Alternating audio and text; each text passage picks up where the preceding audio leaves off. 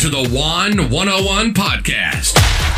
On this show, we break down high-performing strategies, influential interviews, and try to develop discipline, mindset, and character traits. Please welcome your mostly Latino, somewhat literate host, Juan Guadarrama.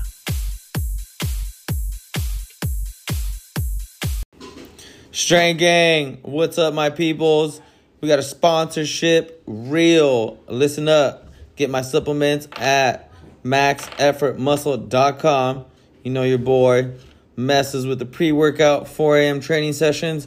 Gotta get going. Non-training days, or if I need a little bit uppers in the afternoon, strongcoffeecompany.com. I'm the morning fix guy, that red latte. You can have it hot, you can have it cold, ready to mix drink. You don't have to brew your coffee. Has added benefits of collagen. Have you been taking a peek? I've been rocking 10,000 shorts is my ish right now. I like the 7-inch seam, no liner, please. Sorry, boys. Got to keep it fresh. Like the colors, material. I can do my powerlifting. I can play soccer in it. I can do my CrossFit stuff in it.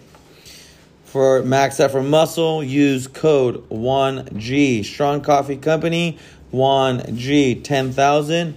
The whole last name, Guadarrama, Guadarrama. If you missed all that, check out the show notes.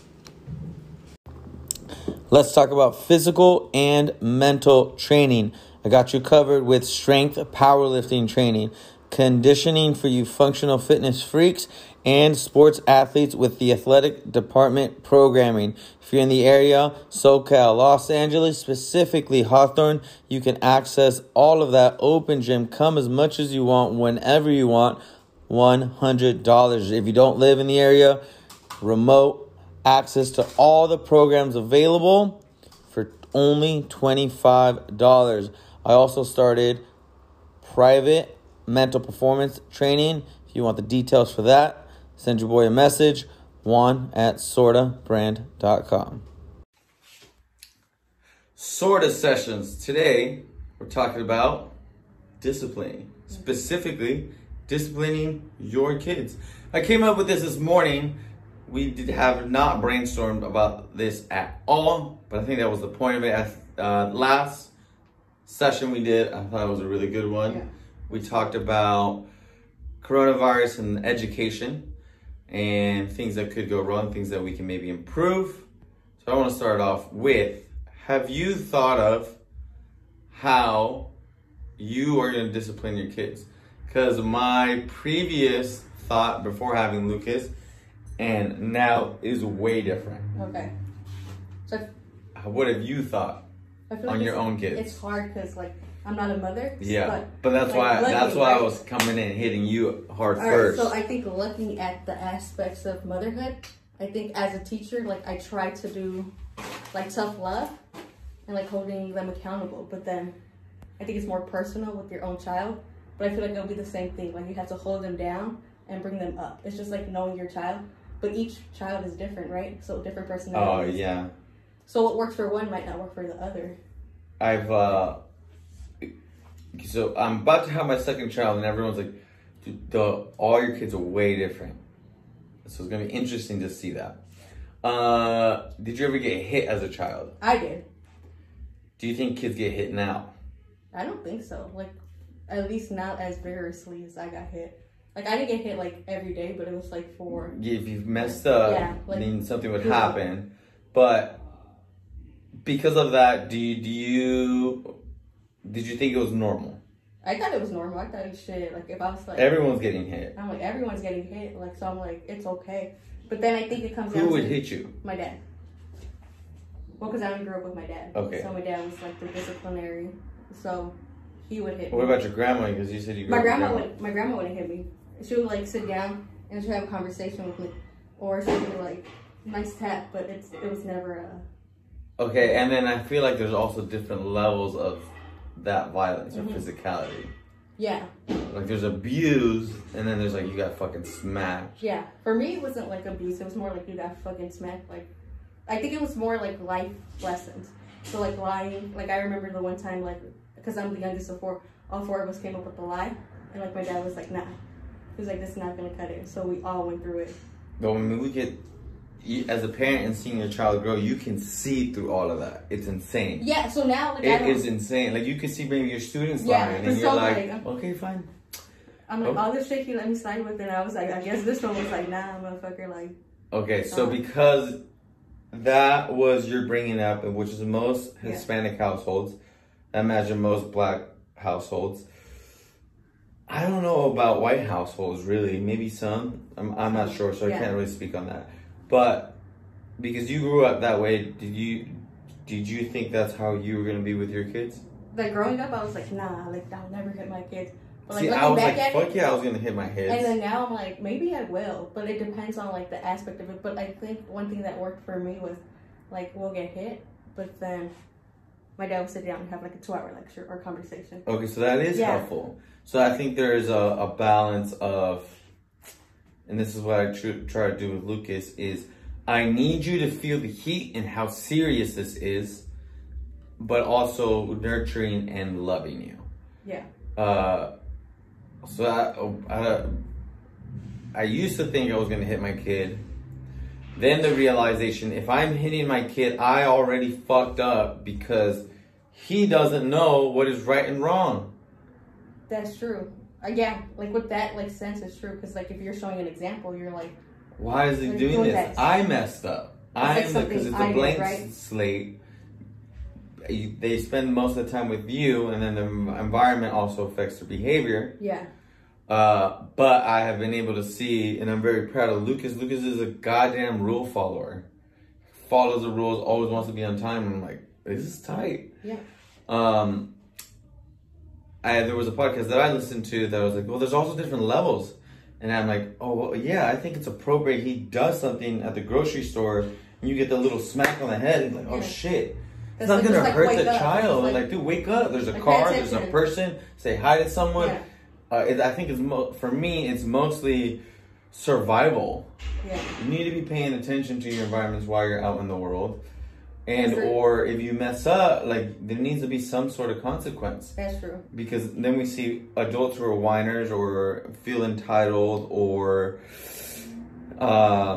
are irresponsible or lack of ownership because they maybe from the start they didn't get that. And it's hard to grow because then you have this mindset where you're like, I can get away with it. Yeah. Like you know the patterns of your parents, so you're like, if I can make this excuse, they're gonna come here and they're gonna have my back for this. Yeah. Even I fucked up over there. Yeah. It could be a big fuck up, but my dad's not gonna be mad at me, like type of thing. Yeah. Where it's like someone's holding them accountable who they look up to, right? Yeah. So I think it's appropriate at a low level physicality. Like, yo, you need to get smacked. Yeah. I think there's probably trauma once you start going too far into the spectrum. Yeah. Definitely. And when I see terrible parents, like only count on that. Like you're not explaining to your child what is wrong. The behavior is going to keep happening. And I feel like that's what happens sometimes in Latino families. It's like you smack your kid like, oh, and then you're just mad, right? Yeah. You never go like, this is why I did it, or like. And Latinos are just spicy, angry people most of the time. Yeah, it's because they come home from work and then they're like, oh shit, like none of this is fixed. Then I gotta start doing this shit type of thing. So it's like it is hard to be a good parent. Yeah. So my strategy is Flora and I kind of play good cop, bad cop. Flora's actually the bad cop. I don't know if she's gonna listen to this, but I'm more the good cop, where there's also this other weird balance that you're playing of a parent and the friend. Yeah. Right? Definitely. My dad says, I remember this one time my dad said, I'm not trying to be your friend at all. And I'm like, well, I'm never going to talk to you. Yeah. So and so from that moment on, I was like, I'm not telling you shit. I was like, with Lucas, I'm going to try to play that role way better. Yeah. I'm his goddamn best friend. But also when he messes up, I need to make him feel it. So right now what usually happens is he does something. I go down on him hard with my voice, my tone of voice, and I make him know that it's serious. Yeah. And I make him feel it in his heart to where like sometimes I gotta push it to I want him to cry and feel really bad about it on an explanation level. And then have to explain why he feels And he like just that. crushes it. And like, this is what you did. This is why you messed up. This is why I'm angry. We've talked about this before. Do you understand? Yes. Go cry. Go to your fucking room and don't come back till you stop crying. Okay. So he goes. He thinks about it. He feels that way. It's like he's like, yeah. The really cool thing that now has happened is that minutes later he comes back and he's like, okay, I'm sorry. Like he feels shameful. He feels bad about it. And then he can go back to playing. So that whole thing takes like 5-10 minutes. Okay. Which I think is like really good. Because you open that line of communication. Because you're like, yes, and he's not. And now I can see him not taking it personal. Okay. You fucked up. You need to feel that you fucked up. And I know you're gonna feel uncomfortable, but I want you to feel uncomfortable because if you don't learn this here, what is it gonna look like when you have a girlfriend? True. What does it look like when you have teammates? What does it look like when you go to work? Yeah. I need that right now where I can control it and I can kind of save you. Because there's also people who go out into the world and like you go to work and someone tells you something and then And they don't know how to react. They're just or like, I see it in relationships a lot. Okay. Right? Or like, what do guys do? They just run. Like, and then they're like, They no, take this off, is just too right? much for me. Like, so I'm gonna go because this is too much for me to handle. So have you seen that? Yeah. I've seen that a lot. Because they're unable to have their emotions. And communicate. Yeah. Or communicate. Yeah. Or it could be a mixture too, where they're unable. For women too, though, because women they end up doing stuff like that too. But I think it's more like they're there, but it's just like they're not communicating what they actually feel. It's more like a straightforward, like, oh no, I'm mad because you didn't like pick this up or something like that, right? Oh, but you're saying there's Like more deeper behind. level. Yes. Yeah. So it's like deeper levels. Yeah. So I can't speak on the female part because I'm not a female. Lucas is not a female. But I think I see the correlation between, I know kind of what your childhood was like based on your behavior of how you deal with conflict. Cool. With people, true. right? So like in sports when I coach, I same strategy. I'm gonna be your buddy. I'm gonna love you. You're gonna feel the heat. You mess up, I'm gonna let you know. Yeah, true. And right now, the thing that we're working on is, if you own up to your mistake, this whole thing goes away faster. Yeah. I messed up. Damn, I messed up. Yeah. It's my bad. Let's move on. But if you don't, like, why is it so hard? If you don't ever own up, it's gonna sit there. That's true, because like for me at least, like before I would be like, nah, like I didn't do anything wrong. But now I'm like, you know what? Let me look at it. I fucked up. I messed up. Let me take this ownership. And that circle comes way faster and you're like out. Yeah. And the relationship with that person gets better. Yeah, and I'm like, you know what? I fucked up. This is how I felt.